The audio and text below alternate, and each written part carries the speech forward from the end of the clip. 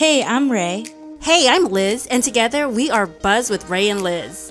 Just two kick-ass human beings who came up with an idea to celebrate the intricate web of humanity the best way we know how, with no filters. I already have a drink in my hand. Think of this as happy hour with two of your best friends. So sit down, take a sip, and enjoy.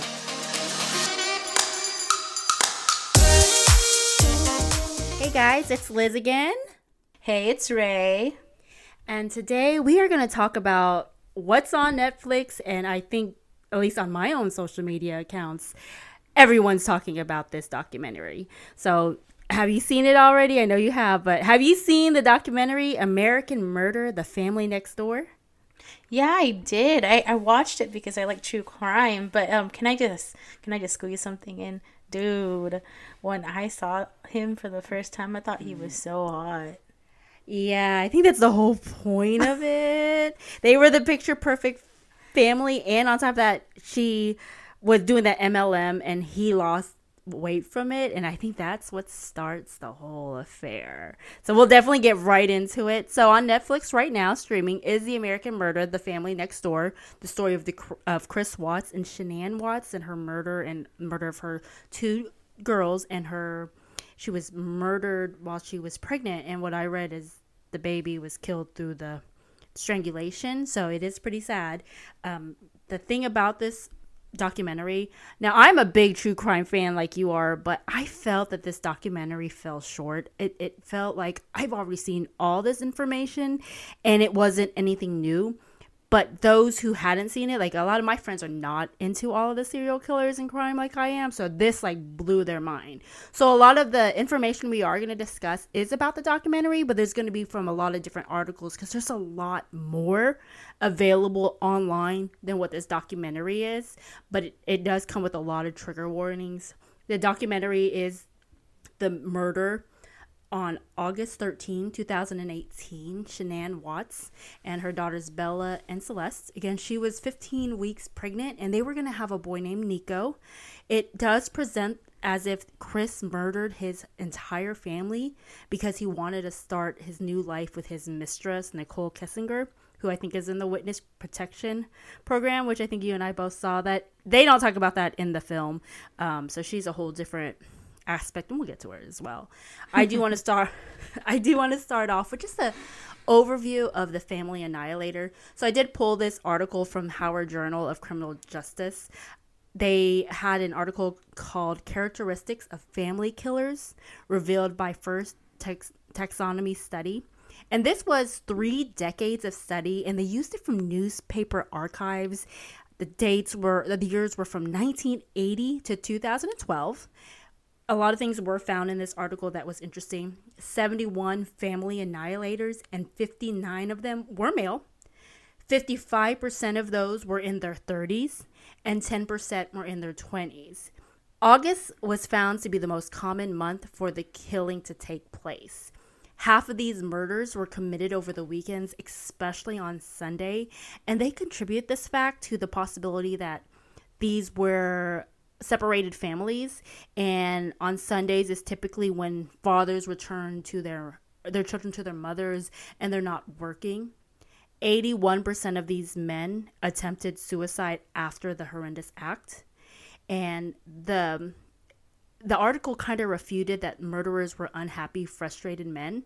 71% of these men were employed, from surgeons to just full-time work. So it wouldn't necessarily say these people were unhappy. Now, I don't know. We will go into it, but it could be some financial issues with it. But to portray them as if they were lonely, desperate people who had no call, no duty, is refuted in this. 66% was based off of family breakup. Financial difficulties, again, was the second most cited motive. And then it was followed by honor killing and mental illness. Oh, geez. It gets a little deep. They didn't identify 4 types of annihilators. The first one is the self-righteous type. And this is the type of, like, the father, he blames the mother for the breakdown of their family. It may involve a phoning to call the mom to explain to the mom what he's about to do. They believe that being the breadwinner is the key to the ideal family. And I've heard other 911 calls, or I've seen a lot of true crime stories where they have the phone calls saying, or text messages these days, where they're reaching out to the mom and the mom's at work and she gets these text messages or these voicemails saying that he's about to kill his kids. So I've heard this a few times, and to me it's extremely scary, because I could not imagine thinking you're at work and your children are safe and to see this on a break. There's the other type is disappointed. This is when the father believes his family has destroyed the vision of the ideal family by the way they act. So he is self-centered, and he believes that his children, his wife, are not acting in the ways that an ideal family should act. Mm-hmm. This is kind of linked to religious traditions or cultural customs. I believe this is probably where the honor killing is kind of pushed a little bit. Anomic is the third type. This believes that the ideal family is linked to the economy. He views his family as a result of his own economic success. If he faces economic failure, he sees his family no longer serves their function. So this is kind of based off of, I may be going through a bankruptcy, and since I cannot financially, take care of them, or maybe I'm financially successful and don't want to deal with my family anymore, this kind of contributes to that. The last one is paranoid, and this is the belief that there is an external threat to the family. So they use the example that social services who do not side with the father, and he is afraid that his children may be taken away. So he murders his own family because he truly believes he is protecting them from the separation. So all of these annihilators are extreme, but they are categorized in a different form of killers, because there's like the spree killers, and this is just its own little characteristic type. It's fucked up. All of it it's scary. I think that the financial part is probably the most scariest, especially since pandemic 2020 is making it feel like people who may not be on the right track could be a lot more affected by all of this. So do you think that there's going to be a rise of family annihilators real soon, or? I hope not, but I think it's a lot more common than people make it seem like it is. I think this specific case blew up because Shanann was heavy on the social media, like through the whole documentary. It's mainly her footage. Like, I know for me, and this isn't just crime, but if I have a friend talking shit about someone and uses their name, I know immediately I'm gonna go search that person's name. And when you search Shanann Watts, like, all of her footage pops up. Like, she makes it very clear, like, she had the public persona. And I mean, let's go right in with Shanann. She worked as a MLM product seller for for Thrive by the company Level. I think it's pronounced Lavelle. Oh, that's so fancy. I'm fancy. Yeah. Lavelle. It sounds very nice. It's like when you say Target. It's like, Target. Yeah. But she did apparently make it to the 80,000 club, which I think for MLMs, they try to push, like, hey, if you sell this much, you'll be under this tier and then this tier. And I think she made it up to the highest tier. And it's interesting because prior to all this, it showed that they had filed bankruptcy in 2015. They had about 4,000 in liabilities, but they did the Chapter 7 bankruptcy. And this is all prior to the MLM. The MLM also paid for so many of the trips, and that is what is really publicized in a lot of her posts. In the documentary, they talk about her going on vacation. I felt like they didn't really say it. I felt like they didn't push MLM in this documentary. They just made it seem like she was a high seller. I don't feel like they talked much about it. No, they didn't. I think they really talked about just basically Chris Watts, and they didn't really talk about anything else. And they really did shine on his mistress that we'll talk about later. But I feel like there was a lot of information that they didn't put in the documentary itself. And that's where it falls short, in my opinion. Because when we have to look at these documentaries, we need to look at it like fully. Like, what are all the facts? It just ended up looking like a Lifetime movie, to be honest. I do. I felt like it was, I agree with you. I feel like it was very biased. And by all means, not biased in the sense where what Chris did wasn't horrendous. That's fucked up. It was just, I didn't hear Shanann as a woman other than she sold for a company and she loved her family. Like, there's so many pieces to a woman, and I felt like they could have explored that more. They kind of mentioned her, well, she mentioned in one of her stories how her and Chris met. She really portrayed it as he basically was, she came from a divorce, and he swooped her up, and she kept trying to push him away, and he kept fighting for her. So she did push it very much like she really, really loved him. The documentary kind of explores more of how she goes to North Carolina to visit her family for about 6 weeks. Chris does show up there for a week, and then he leaves.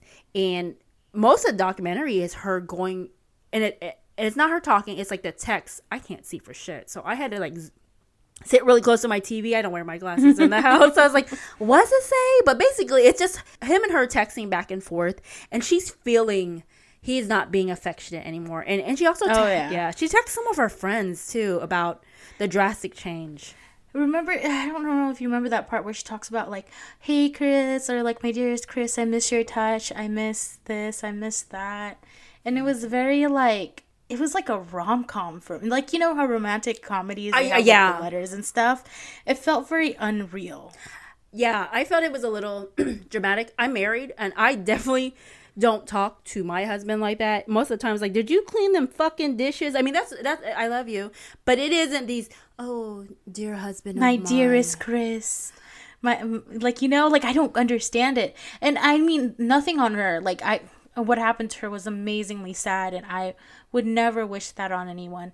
But I wish that the documentary could have captured everything that was going on. Because regardless, you know, if she died or not, to me, it's the babies that died. It's the fact that the children had to endure this and see this. Oh, yeah. And that's what really, really irks me. And like what you said earlier regarding like the MLM, do you think that Chris Watts and Shanann Watts are the byproduct of the American dream? Well, I mean, it's kind of, they kind of push it with the actual title of it, the family next door. And I feel like that itself is the dream. They've always pushed, you know, the girl next door, the people next door. I know they try to make it where it's relatable that these people are next to you. That's how close they are to you. But it's that constant feel like they're the ideal family. And I do think for MLM, products and the lives they push like, if you sell our products, if you recruit these people, then you're gonna have the dream life that everybody's dreaming for. Part of it is when you are selling an MLM, and nothing on any of our listeners that are selling it, I do, and I know this because I was raised and born into the MLM world. It's that you have to push vulnerability, and you have to push relatability, and you have to push, like, this is the dream life I'm, like what you said, I'm living, so you gotta live it the way I live it. And they definitely go after women or men that aren't in the position where they want to be in life, if you get what I mean. I mean, like what you said earlier, she was in Chapter 7 bankruptcy, okay? Right. And they were literally living with Shanann's parents for an entire year. Right. And I mean, I read somewhere that she, and this was more of like, I think someone's comments. I don't even think this was an article. So they read it like on one of those blogs that she was like making $18 an hour, and he was going in and out of jobs type stuff. But when MLM is dropped onto you, it makes women who are stay-at-home moms feel like they can own a business. Like, MLM pushes the idea that you're about to own a franchise. And I don't feel like that is the case. I've had friends who did MLM, and let me tell you, I never want to see their messages. I'm like, oh, what the fuck do they want? What are they trying to sell? So you just kind of ignore those messages. So, I mean, that's pretty badass of her to move all the way up to the 80K club. Like, I don't think I know anybody who has ever gotten that high up there. So she was working her ass off. I do. Oh, really? I do. Yeah, I do. Like, I know some, but they work their asses off. Like, ideally, the people who have succeeded either have kids who are not, like, you know, who are already old, or their kids are part-time with them, or they don't have any kids. Oh, wow. And yeah. Well, it's interesting because she's like coming from one of her trips in the documentary, in the actual story in the act. She arrived back home around 2 a.m. the night before. Her friend is possibly, outside of Chris, the last person that saw her alive. She was coming back from one of her trips. So it does seem to take a lot from a person. Like, you have to do a lot, and then they reward you when you beat their goals. So I don't know, like, and I read a lot of things online saying, you know, this is social media's fault, but I'm like, in a way it is, but at the same time, going back to the episodes that we did before with the social dilemma, if you guys haven't checked it out, go check it out. But I feel like because she was getting pushed to kind of provide this life on screen, that she probably failed to notice the what's going on in the situation. Absolutely. Like, she became trapped in her own bubble. And that's what I said, my dearest Chris. You normally see that in, like, rom-coms or, like, Pride and Prejudice or, like, some type of show. Like, that's not for me. And to anyone who writes like that, no shade on you. Don't at me, please. I'm sorry. But it was just, like, unreal. Yeah, it definitely felt like she wasn't talking on how people actually talk. And I agree with you. Like, the job itself was so demanding that sometimes they had bankruptcy, so maybe she never wanted to put her family back into that. So she felt extra push to make sure that she can hit those goals because she was trying to provide. So that's a whole different thing. Like, you do become disconnected, and maybe she thought, like, maybe I'm a little distance to my husband, so here's a way to be a little bit romantic to show him. And then you realize, oh, this motherfucker's not giving it back. Because I know if I tell my husband I love you and he doesn't respond right away, I will be like, then fuck you then. So I mean, I'm not as sweet as Shanann, but he loves it. We joke around. We get along great. That's just how we talk. We're like buds. But I can see how if he has been a certain way this entire time, her mind is really building her family and pushing them forward. His hesitation, plus on top of that, she's pregnant. So these are hormones. Like, these are extra hormones in her. So little things could add up. And in the text messages, he comes off like he is acting like everything is fine. He's like, no, I was just asleep. No, there's nothing wrong. Of course I love you. But I think as a person who has been in a long-term relationship, been married, you can feel the distance. And you can feel it in the text messages. You can feel certain things. So I feel like her instincts was correct. Like, yeah, she may have been into her job, but she knew something was going on and it wasn't right. She started telling her family that something wasn't going on. I read on crimeonline.com that Shanann had planned to have a gender reveal party the same week she was murdered. She actually decided to cancel this because she felt the troubles in her marriage. I mean, she felt something. And it's so sad because if you listen to the documentary, if you watch the documentary, if you listen to podcasts, there are no obvious self-defense wounds on her, or on him. Yeah. And I'm not going to go too much into detail of his bullshit story, but of course he tried to make it seem like it was her. But the fact that she didn't have any self-defense wounds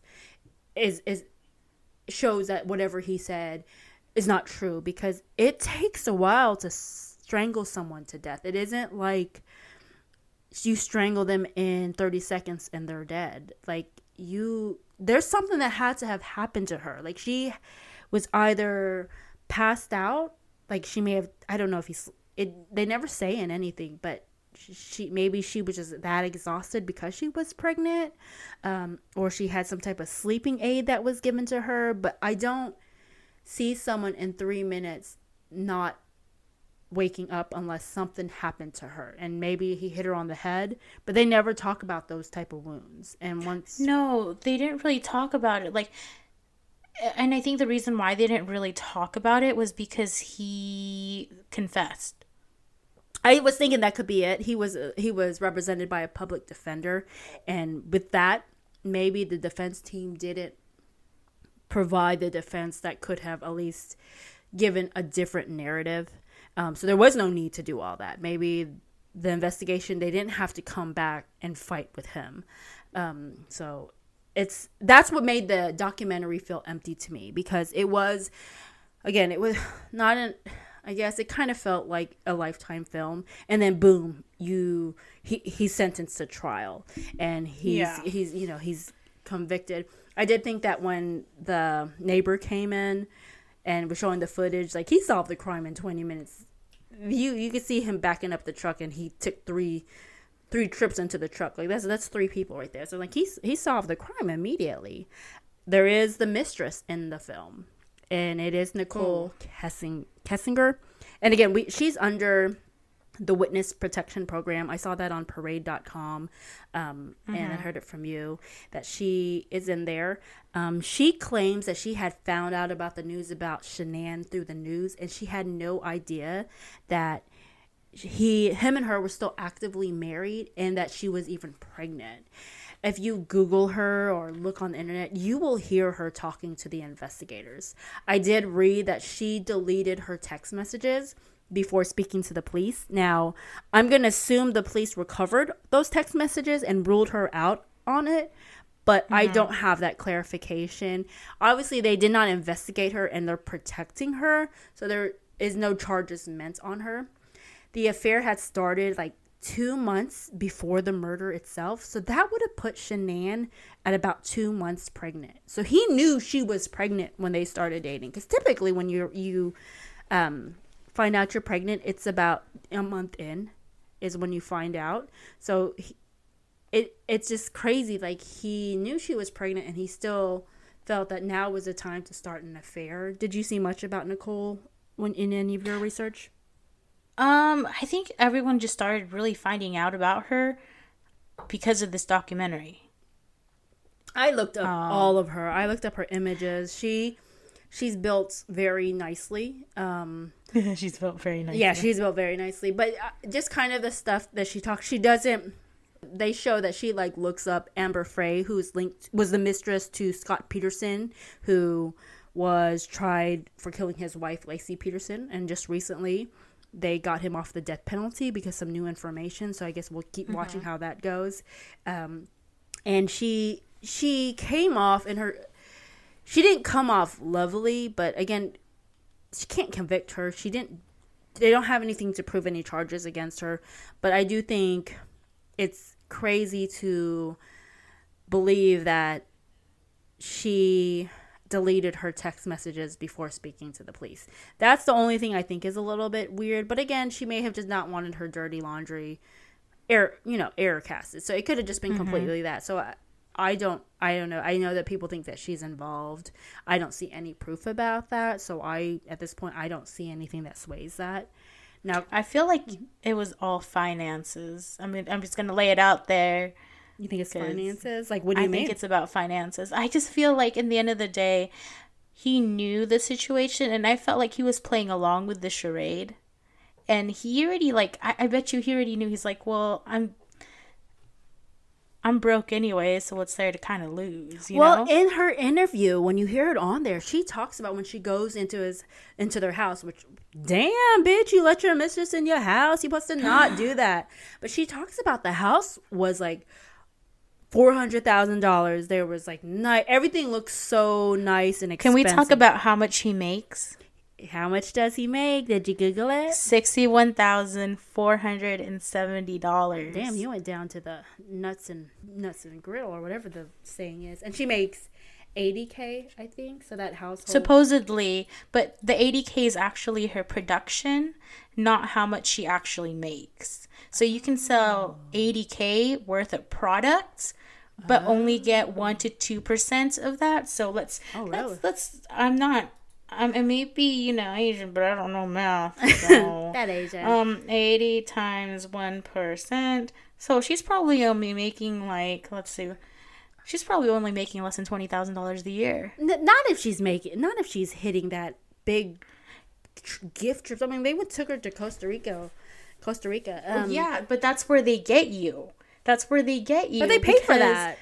Yeah, they pay for that, but doesn't mean you're only getting a small amount of percentage. You're 80% or whatever, $80,000. You're only getting like a certain small percentage of that. And remember, you have uplines who basically get what you get, so it just trickles up. So you basically get the lowest of the lows, and they get more. Does that make sense? Yeah, they own the little franchise MLM. Yeah, it does. It doesn't make sense. Also, the fact that if you watch a documentary, and I'm a Lexus girl, I used to have a Lexus, but I got into an accident. That ain't good. She had a new Lexus in the garage. I think he was like, "This is what she drives." Yeah, and she points that out. She makes a big deal out of that. So it is very, even for someone like her, she saw it as status. I mean, the mistress saw it as status. I mean, with the combined efforts minus all the stuff you just said, it's a potential of that family making $140,000 a year. They don't go into any other detail other than that, the bankruptcy before then. I don't know if it's the finance thing. I can see it as it's an escape to financially get away from his family. Death is never the answer for that. Maybe they mentioned that and it wasn't in the documentary, but they mentioned in multiple podcasts like Crime Junkie and Sword and Scale that he wanted the abortion.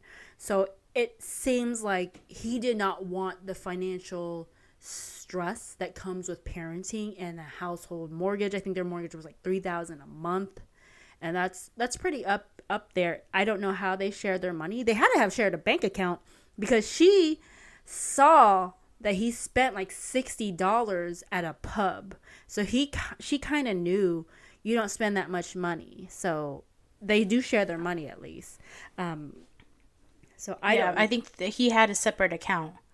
He had a secret account. I think it was his business account. I thought it was like his. And then he gave no fucks and was like, "I'm gonna just use it," and that's when she found out.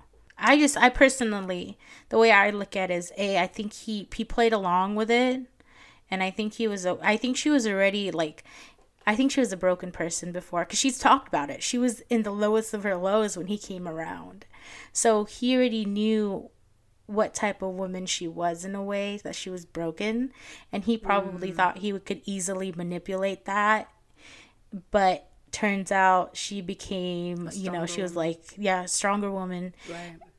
But still had issues with her marriage, and thus why the MLM, kind of went after her. Well, I can kind of see that point of view. Like, he did use her vulnerability against her. I mean, she does say it in her own films. You can catch it yourself. Like, she was very broken when she met him. So maybe he was going back to that and thinking that she would still be a broken person, not realizing a lot of things have changed since then. And he was so blinded by his sexual rage. But part of the documentary is they said that he was getting that, like, because he felt emasculated from the relationship or whatever, supposedly. And so he was getting those same emotions that I think he wanted to feel like a man, or just to feel like he was in control with the mistress. But I don't know how much of that is true and how much he's saying is true, because we don't know all the facts. And I'll be honest with you, I don't know all the facts at this point, because he pleaded guilty. So we're never going to see that true trial where he goes up and they're able to like talk about what's going on. Yeah, because he pleaded guilty to it. Right. I didn't get that from the documentary. I actually didn't get his point of view, other than it took him a long time to confess, and it even took him a long time to cry about the horrendous act of killing his children. Because he wanted to. He knew at that moment he wanted to kill his kids. And I read an article from I believe it was CNN. CNN did something on him, and they said that he basically knew that he was going to kill his kids. Right. He knew that he was going to tuck them in. He knew that was the last time. No. Like, if you know and you were supposedly numb to it, but then you can still text your mistress and have like that emotions. Fucked up.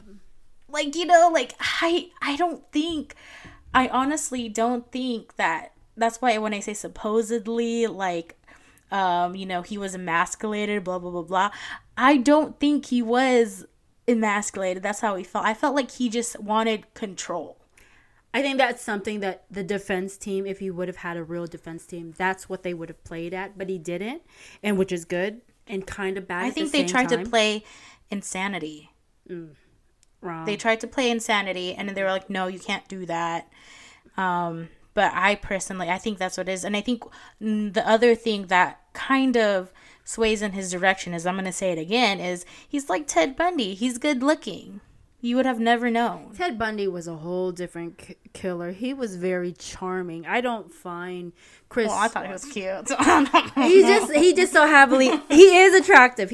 And they show, you know, there's a lot of footage of him without a shirt, and they make him good looking, and the girl is good looking too. So they're both attractive. But I think that's the whole attraction to this case. Everybody in this who's part of this madness and sadness is good looking. Like the mistress exactly. is good It's like the Lacey Peterson and I forgot his name. Yeah, it's kind of like that.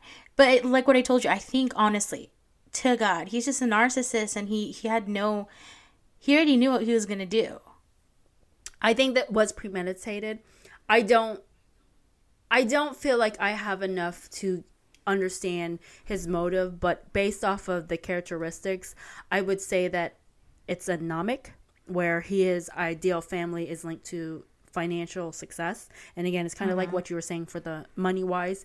I think that he was linking what makes him happy would be with the mistress, and that the financial stuff, taking child support, marriage, the house, everything in his name, he wanted to erase that. He did take his daughters the day they were found missing out of school. That's suspicious. There were a lot of suspicious things during just the media coverage. He wasn't wearing his wedding ring. He just came off he was not a likable person. So I think that's the reason why Ted Bundy, he's not like Ted Bundy, because Ted Bundy in his interviews came off as a likable, charming guy.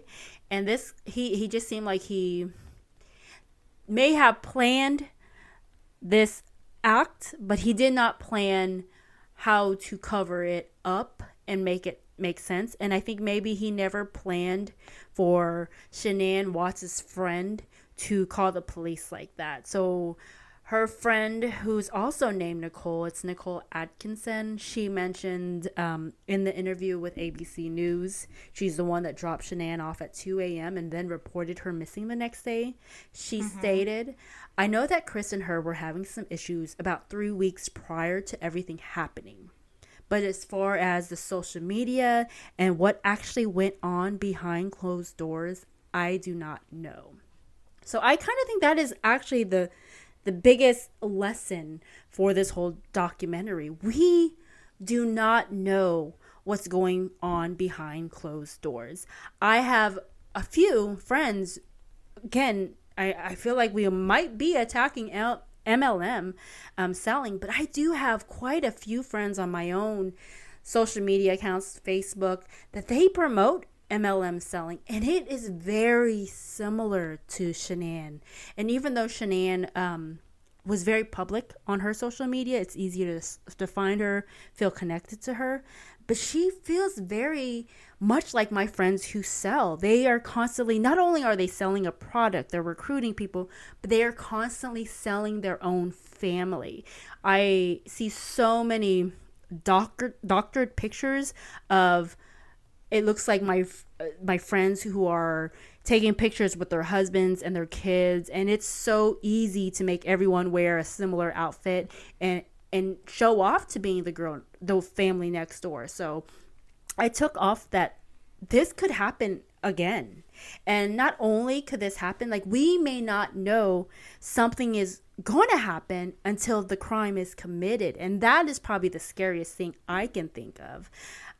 What do you think is one of the scariest lessons from this documentary? I think that everyone has an ability to kill each other. I mean, that's from every single true crime, right? No, I think the number one thing that is scary to me is if I'm watching somebody on social media who I think is an influencer, who I think is a blogger, somebody who's always on social media showing off their family, what goes behind, like, what goes behind closed doors? Like, what happens when they shut off that camera? Like, am I going to see this person do something crazy, or is something crazy going to happen to them? Like, it's kind of all the what ifs, because like we said in The Social Dilemma, we focus ourselves differently on camera than we do in real life. And I think that's where the blur is. And I think that's what's really scary, because you end up being trapped in your own dark mirror like episode, because you think you see what you like, what who they are, but in reality it's not. And it's that facade and kind of like that mask that's super duper scary. And like what I said, I know this is, at least to me, it's the byproduct of the American dream, because the American dream is meant to be something that's so flashy, that's so amazing. And that's what I believe. Like, I think that this is the byproduct of the American dream. And if we continue on this route, and I remember, I forgot what, I was watching an episode on true crime, and they were talking about, like, in like killings like this, that it's like what you said, it's very common. And for me, that's like, okay, so how common is it? Right. What's the frequency of that? And I feel like that. Exactly. I think that seems to be undertone. Again, I'm just as big. If I'm not, I feel like if anyone follows me on anything, all I do is talk about serial killers and true crime. And the whole podcast is built on how pop culture has fucked us up. We talk about, like you were saying, I mean, our first episode is reality TV versus reality. Are we projecting reality, or are we projecting off of what we are told reality should look like? And then also with the true crime added into the mix, I suspect anyone could be the killer. When I see MLM now, I'm like, holy shit, do they have financial issues? Is there a terrible marriage underneath that? What do I need to do? Do I need to be more active? Are you just keeping up with the Jones? Like, are you a mess of debt? Yeah, I mean, you don't know, and you can't say everyone is a serial killer unless you're like me, and I think everybody is. So don't talk to anybody, guys. Don't talk to anyone. They're all serial killers. We're surrounded, but you can't do that, because you're gonna end up being one of those people afraid to leave their houses. And I think end of the day, like, the number one thing in relationships, and I heard divorces, is your finances. So I think it's about being open with your finances and talking about it, and definitely being like vulnerable enough to be like, hey, this is where I'm at, or this is what's happening, and the ability to say no, you know. But I do feel like that's where some Americans fall, is they don't like to talk about finances, or they cover up their finances. I'm not saying finances is the cause of, what this pig did, but I do think that played a major part in it.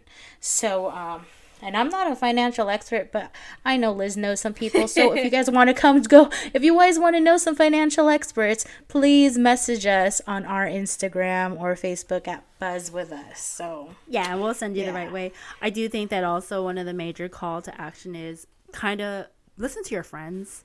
Listen to your friends when they are having marital problems, and not necessarily, we know the difference between friends who it seems like every day they have marital problems, and then boom, they are back to being fine, and it's a constant rotation of that feeling. You're happy, you're unhappy. But through this documentary, it never felt like Shanann was like this before. So if you have friends who may have the MLM life, or maybe they are having what looks like the picture perfect life, and they make comments to you saying something is up, I think it's time to definitely listen to those friends. Because what I've learned, the stronger you are, the harder it is to be vulnerable. So kudos to her best friend, Nicole Atkinson, who really pushed all of this, and quite quickly.